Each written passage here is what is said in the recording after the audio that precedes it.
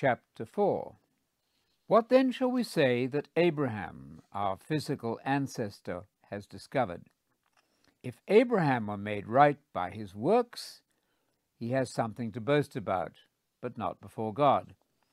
What does Scripture say? Abraham believed God, and it was credited to him as making him right. Now, a person who works, his wage is not credited as a favor, but as his due. But to a person who does not work, but believes in him who makes the ungodly right, his faith is credited as making him right. David also speaks of the blessing on the person whom God credits as right apart from works. Blessed are those whose iniquities are forgiven, whose sins are covered. Blessed is the one whom the Lord will by no means charge with sin. So is this blessing for the circumcised or the uncircumcised also? We have just said that faith was credited to Abraham as making him right. When was it credited? When Abraham was circumcised or uncircumcised? Not while he was circumcised, but while he was still uncircumcised. He received the sign of circumcision as a seal of being made right by the faith which he had while he was still uncircumcised. This was so that he would be the father of all the uncircumcised who believe, and so being right is credited to them. He is also the father of the circumcised, who are not just circumcised, but who also follow in the steps of the faith of our father Abraham, which he had while he was still uncircumcised. For the promise to Abraham and to his descendants that he would inherit the world was not through the law, but through being made right by believing.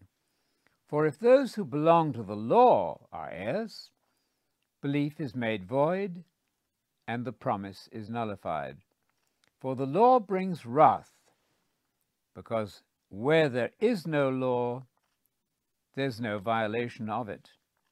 That's why the promise is based on belief, so that it may be by grace, and the promise will be guaranteed to all the descendants, not only to those who are of the law, but also to those who are of the faith of Abraham, who is the spiritual father of us all. As it's written, I have made you the father of many nations. This was in the presence of the God he believed, who gives life to the dead and calls things that are not as though they were. Abraham hoped against hope and believed, and as a result he became the father of many nations, as had been promised. So countless your descendants will be. His faith never became weak, even though he considered his own body, which was already worn out, he was about 100 years old, and the deadness of Sarah's womb. Nevertheless, looking to the promise of God, he did not waver through unbelief, but grew strong in belief, giving glory to God.